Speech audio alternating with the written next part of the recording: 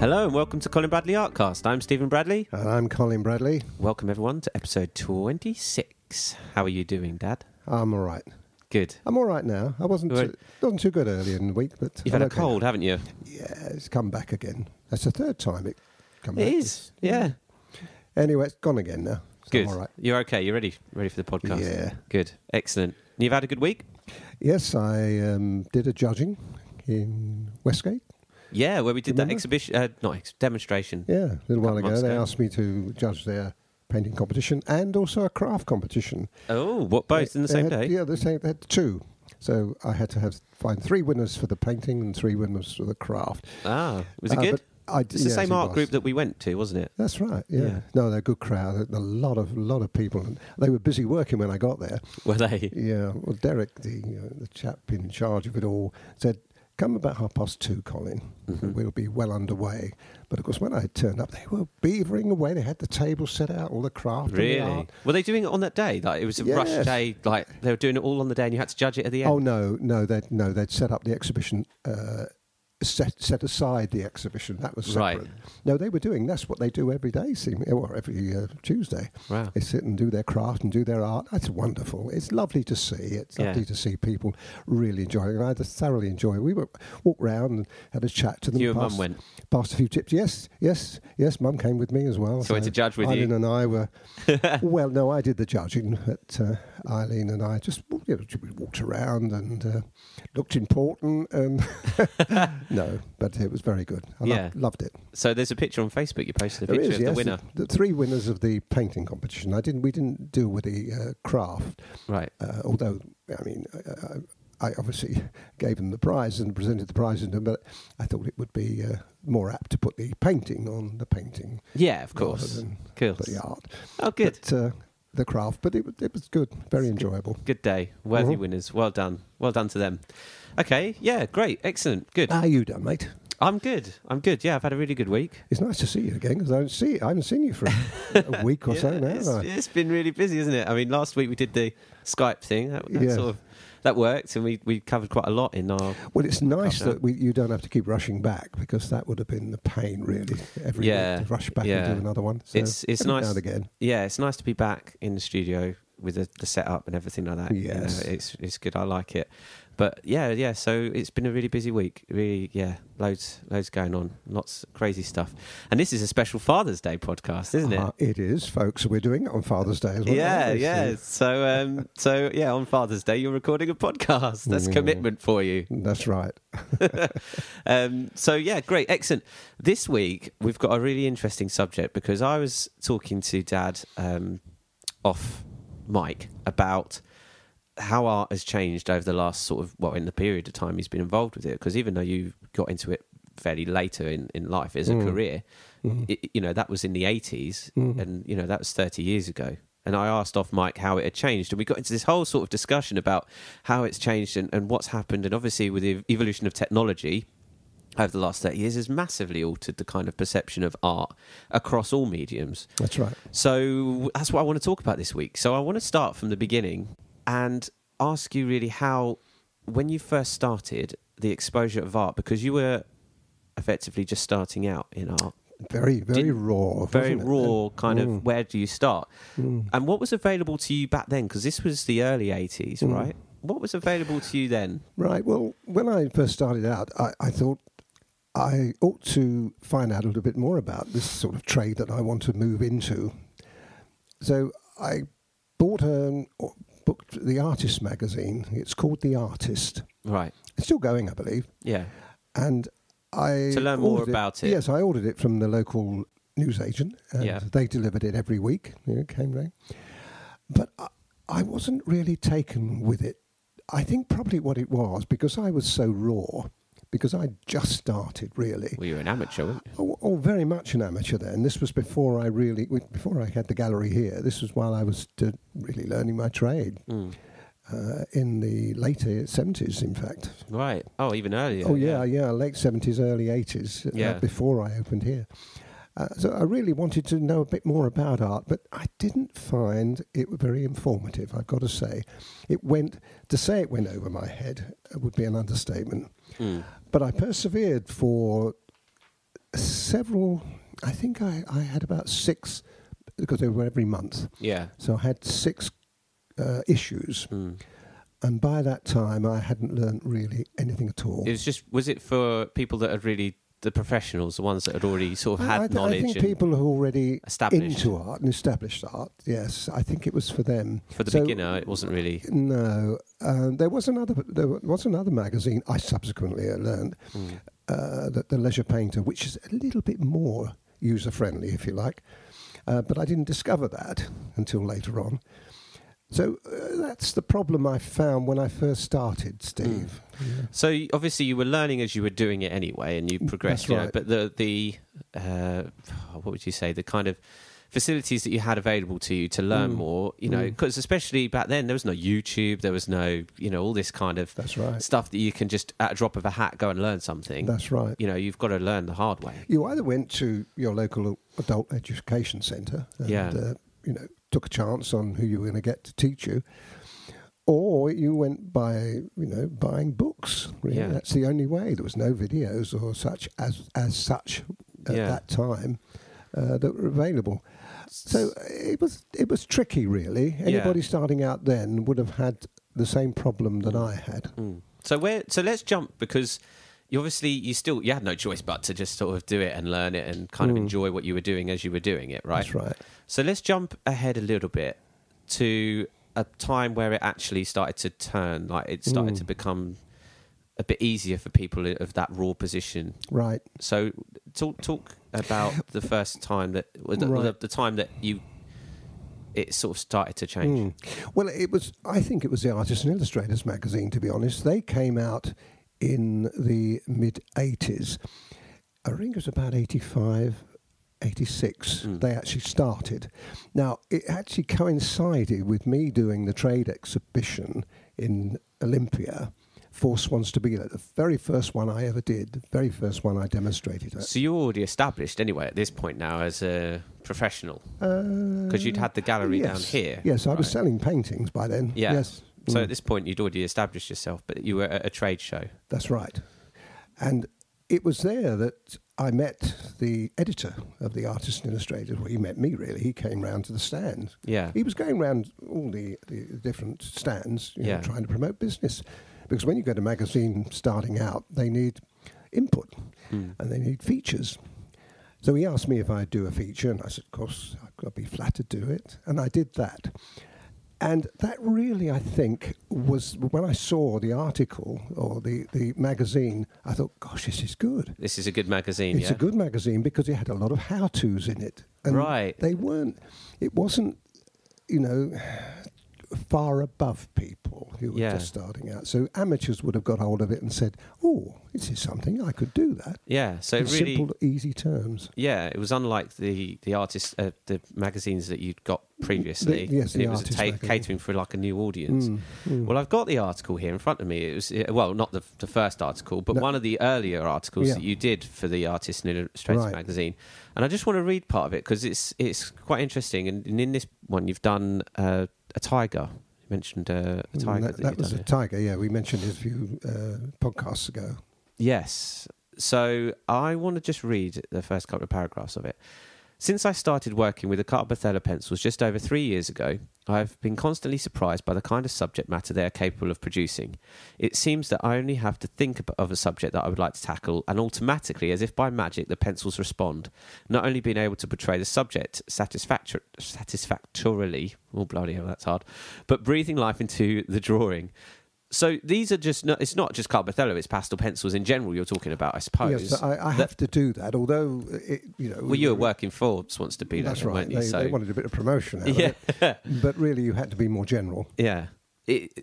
Okay, so I've tried in vain to understand and analyse why this should be so, but I have yet to come up with a reason. Perhaps one should not try, but accept graciously that there is something special with this medium. It has been said to me many times, oh, but it's because you have done the drawing. This is not necessarily so, as a recent exhibition of my students' work in our local library was a sellout and received much acclaim. Do you remember much about that? I do. Recent Yes, exhibition? You did this is Broadstairs. Yes. The library in Broadstairs. Yes, you did an exhibition of people's work. Yes, we can talk about that. Okay. now or another time? No, another time. Another time, okay. So, still talking about pastel pencils, you go on to say, the medium is particularly suitable for beginners, as, unlike oil, watercolour and so on, you do not have to master the medium first. It is ready to be used instantly without mixing. It can be erased, although the darker colours are more difficult to erase completely without trace. The pencil can be used for tight work and equally effective used with flair and imagination. So you go, obviously this is promoting pastel pencils in general, and it's, you know, for anyone else out there, you know, this immediately starts to increase exposure of pastel pencil. That's right. Because at these early stages, pastel pencil wasn't that well known. But you see, had I had that, if I'd read that a little earlier, I'd have loved it. I'd have said, "Oh, this is Something. maybe not necessarily pastel pencil, but there are articles in there from watercolor, acrylics, and so on." It's starting from the beginning, not halfway up the ladder, which is what I think the artist was doing. It was up halfway up there. Yeah. So not for people at the bottom. No, where's the bottom rung? You know? Right. So the editor got you to do not this article that I've just read, but an article in the Artist Illustrated, and you noticed straight away, wow, this is a fantastic opportunity. That's right. And also increasing the exposure for new people coming into art. That's right. So what was the next thing that happened after that then? Well, I got a telephone call. Once that article came up, the first article came out from a video company saying, we'd like to do a video. Oh. And this was video then, no DVDs around at that time. And I don't mind doing that. So they came, visited me down in Broadstairs, and we did a video, another cat. Yeah. But and that sold well. That was a big seller. Was that the late 80s still? Was this the late 80s? Oh no, this is still in the 80s. Yes. Still sort of, but video then taking off, obviously, with more people becoming more accessible, would you say? I think there were videos out there, art videos, but suddenly there seemed to be a splurge of them. Really? And I think that the artists and illustrators had something to do with this, because they started... Swan Stabilo asked me to go around doing demonstrations for art groups around that time as well. We've started... Doors are starting to open, would you say? You could see that happening. Because of this magazine...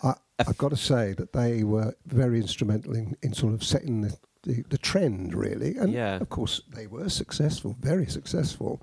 And other magazines started emulating what they did. So Leisure Painter used to put how-tos in. I never went back to the artists to see whether they did, but... You know what I mean? And that's what happens. People think, oh, you know, they're successful. Why? So you did this video, and then what happened after that? Because obviously artists and illustrators are getting bigger. Well, after that the artists and illustrators, because of their success, decided to run an exhibition of their own. But this time, instead of a trade exhibition, it was going to be members of the public. So all their customers that they, won all their over, subscribers, to the magazine, and they decided to do it in the Horticultural Halls in London. So it was a very good venue, very prestigious venue. Wow! And again, it was amazingly successful. I suppose it's kind of realising, wow, this is what people want. That's right. They'd really tapped into that kind of market, but it's not necessarily a market as such as it's genuine. Like it's a genuine amount of people that it's how do people learn this? And they nailed it. Yeah, I mean, in those early days, there wasn't the media coverage that there is today. As you said, the internet and the massive volume of instruction you can get on it wasn't around. Yeah, and it could only be done that way. You can either physically go and demonstrate somewhere, or ask somebody to do it. And then you're sort of restricted. But the show has changed all that, because suddenly you didn't have to just go to one art group and have 30 people. Suddenly you've got thousands of people who you were then able to... And they went away and they told their friends, hey, you've got to go to this. And so the following year... they rebooked... The same venue? No, they didn't book the Horticultural Halls. They actually wanted a bigger venue. Wow. The Design Centre in London. Oh, so they increased the size because they knew that they were going to be very popular. So you were asked to demonstrate that their first exhibition. Mm-hmm. So you were there with Swan Stabilo. Yeah. And Swan Stabilo were asked to do it again. And the year after. You said you went with them. I went with them, yeah. Yeah. They asked me to do it again. You mentioned off mic about the demonstrators that were at that first exhibition.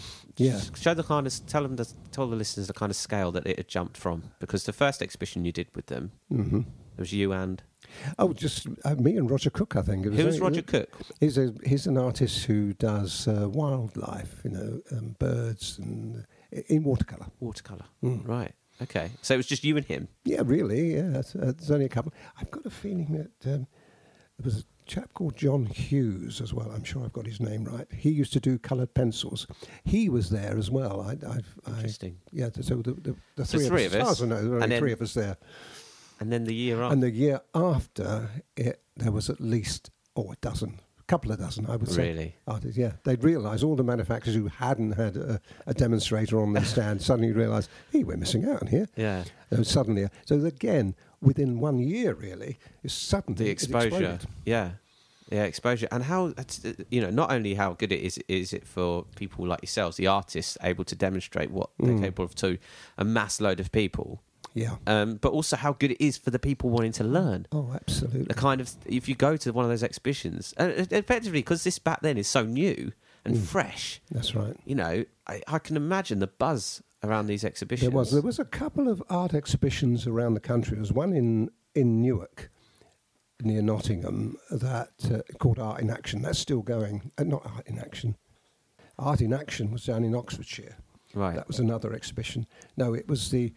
I can't remember the name of it. Anyway, it was an exhibition in Newark. Yeah. Under canvas. I used to go every year. I ought to know the name of it. It's getting old, Steve.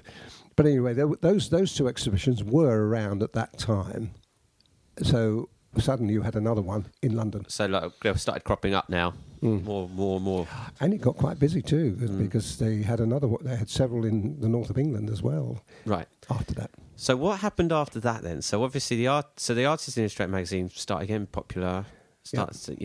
Well, around about that time, video started getting popular. I remember mentioning to Swan Stabilo a little earlier than this, we ought to do a DVD. No, we don't need any... A video, sorry, you mean? I mean video. Yeah. We ought to do a video. No, we don't need video. There's no future in that. Now, I don't know whether I had foresight or not, but I thought, what are you talking about? Yeah. Anyway, they didn't go with it. They didn't go down that road to start with. But when I'd done the video with the other company, that was popular, and I did see an explosion of videos. Yeah. And I made a few after that. Yeah. And eventually, Swan Stabilo did come round, and they actually did make 2, I think, after that. So this is heading into the early 90s now, I Yeah, assume. we're starting to get... this is where the momentum we were talking about. Starts This to is where build. it's starting to go. Once you've got information, you see, you suddenly had a way of spreading the information in a big way. And I suppose as well, around this time of the early 90s and heading into the mid-90s, technology, it's this kind of boom that starts That's to right. build and happen, doesn't it? Like, That's right. videos become cheaper to make in the sense of producing, That's right. things are easy to produce, and the costs go down because the equipment becomes more advanced. So then videos start churning out more regularly. Oh, the other thing, Stephen, the television program started as well. It used to have quite a lot of art. Alwyn Crawshaw Right. did his art program on there, and there's 2 or 3 others that did art programs. Tony Hart. So well, yes, he was, but he was more for the children, really. Right. He was more a children's man. I mean, he was a very good artist. You can't take it away from him. But he was more for children. But it would have been lovely to have had Tony Hart, or the kind of Tony Hart, a little earlier for adults. And Alwyn Crawshaw did a very good job. He played his part in this side of it. Yeah.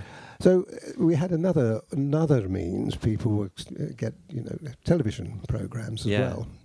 So then after that, is it pretty much self-explanatory where it heads after that, in the sense of, if you head into the mid-90s, and then late 90s, DVD starts to turn of the millennium, Yep. internet, computers, Oh gosh.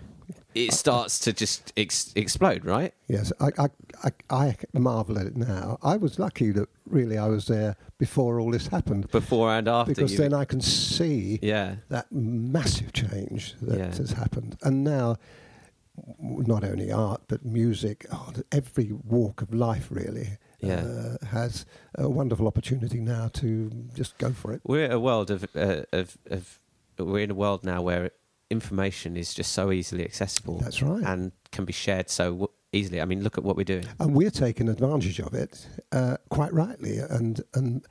But I remember quite a few times during this progression that people have said, no, that won't work. No, that won't work. You know, not welcoming change.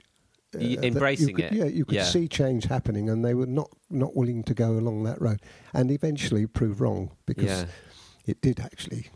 But I was lucky enough to have taken advantage of things as they happen. Well, the good thing, heading on what you've just said about the point of embracing technology and understanding it, you were at a point where you didn't have all of this available. That's so right. you know the value of it. That's right. And that goes with what we're doing, the value of this podcast, the value of the YouTube channel. You know the value of what you're able to share because when you wanted that kind of help and advice, I didn't get it. You didn't have it. No, I didn't. No, you're quite right. So it's not, like you say, some of it's foresight in saying this could do really well, but it's also saying, well, I know I didn't have this, so I know that's right. how good it's going to be for people like me I was starting out. So, so it's really interesting because it only really occurred when we started talking about it. Actually, the boom and the evolution of art over the last, not in necessarily in new mediums and new art subjects. It's just in the sense of the evolution of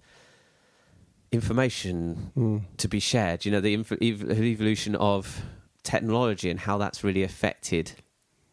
It's also exciting for artists like myself and my colleagues who can have a project like that black and white project we've had recently. I thought, wouldn't it be nice to do that? I think I've only got to think it, put it on paper, and suddenly everybody knows about it. Yeah. Because I've got the means to do it. Yeah. And this is what's exciting. This is what excites us. This is why I am still doing it after all these years. You know, and supposed to retire, but haven't. No. And I don't want to. I don't want to retire because there's still too much to do. You can reach so many more people now than you've ever been able to reach. That's right. You know, you look at YouTube, 1 million views. I know. 1 million views. It's not 1 million people necessarily, but 1 million views. That's right. It's insane. I know. So it's really exciting. I wanted to talk about it because you were there, like you say, at the beginning. You were there before it even started becoming popular. That's right. And now we're at a stage where if you want to learn anything, you tap it up on the computer and you've got it. You have, yeah. And if only you'd had that. I know. Back then. So anyway, that was our discussion for today. That was a good one. So thanks for that. Let's move on to some questions this week. As always, we've got a few. We've had to narrow it down. We reply to everyone. Obviously, everyone gets a reply, but these are the ones we want to highlight this week. First one actually come from YouTube. Oh, well, there you are. Then. How to draw your video? How to draw cat's fur, and this is Kia Barone. I'm not sure if I've pronounced that. Sorry, Kia, if I haven't. She says, you do beautiful work. Do you use a fixative at all between your layers? Oh, how many times have we had that question? Well, we've had a lot about fixative, but in between layers. Yes.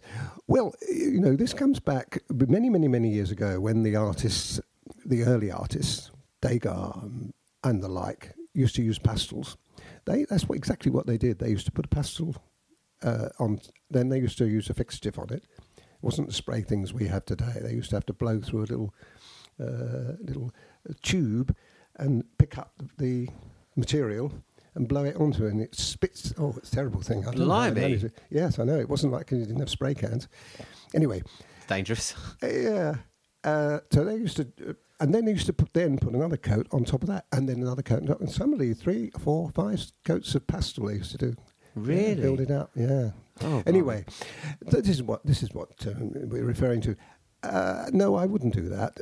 I don't like using fixative, as you know, because it does dull the work down. Mm-hmm. But it's not impossible to do that, because what you'd have to do, you put it on, spray the picture, it would dull it down, but then you're going to put more on top of it. Mm. And originally, that's what I used to do with Carpathello. Really? I used to do it, spray it, and then work on top of it. The reason I did that is because the Carpathello didn't have such a strong pigment. Right. as the Faber-Castell. And now I don't need to do it because the pigment is strong enough. So no, the answer to the question, no, I don't do it. And I don't think I would want to do it, and I wouldn't recommend it. But this is everything is open interpretation. A few years' personal time, someone preference, come isn't along and do exactly that and make a fantastic job of it. Yeah. Okay. Interesting. Thanks, Keir, for that question. Next one we have is from Dale Beckman. He asks, can you use both the pencils and the soft sticks on the same project? Will they work as a base and mix with each other? Your newbie 78-year-old artist, I have worked my way through books 1, 2 and 3 and I'm now working on the holding the pencil exercise, and my next is the tree stump and leaves. Your videos and exercises are the study material I've been exposed to, including adult ed at a local junior college. Thank you, Dale. Right, the question, can you use the two together? No, you can't, because the pastel stick, soft pastel stick, and the pastel pencil are two different kinds of material. And one cancels the other out. Right. If you start putting pastel and put pastel pencil on top of it, it doesn't work. It's too greasy. It just doesn't hold it. And then the other way around does work. If you put pastel on top of pastel pencil, that works. But then you can't put pastel pencil back on top. So you can't actually mix the two soft together. Soft pastel because it's soft. It is. It's a different kind of medium. I've never been able to work the two together. But what I would do, as people know, I'd do a pastel pencil picture and enhance it with soft pastel. Because soft pastel goes on to pastel pencil, but pastel pencil doesn't go on to soft pastel. The other way around. No, right. Not, so if you can do it... Not successfully, no. anyway. Right. Not really successful. Not if you really want to make a good job of it. No, it doesn't. Okay, great. Excellent question. Thanks, Dale. And good to hear that you're working your way through the exercises. Again, this is the value of the membership site and of all these videos. I mean, I imagine 60 or 70 hours worth of tuition at people's fingertips. Like, now we're at an age where we can do that. That's right, absolutely. Incredible.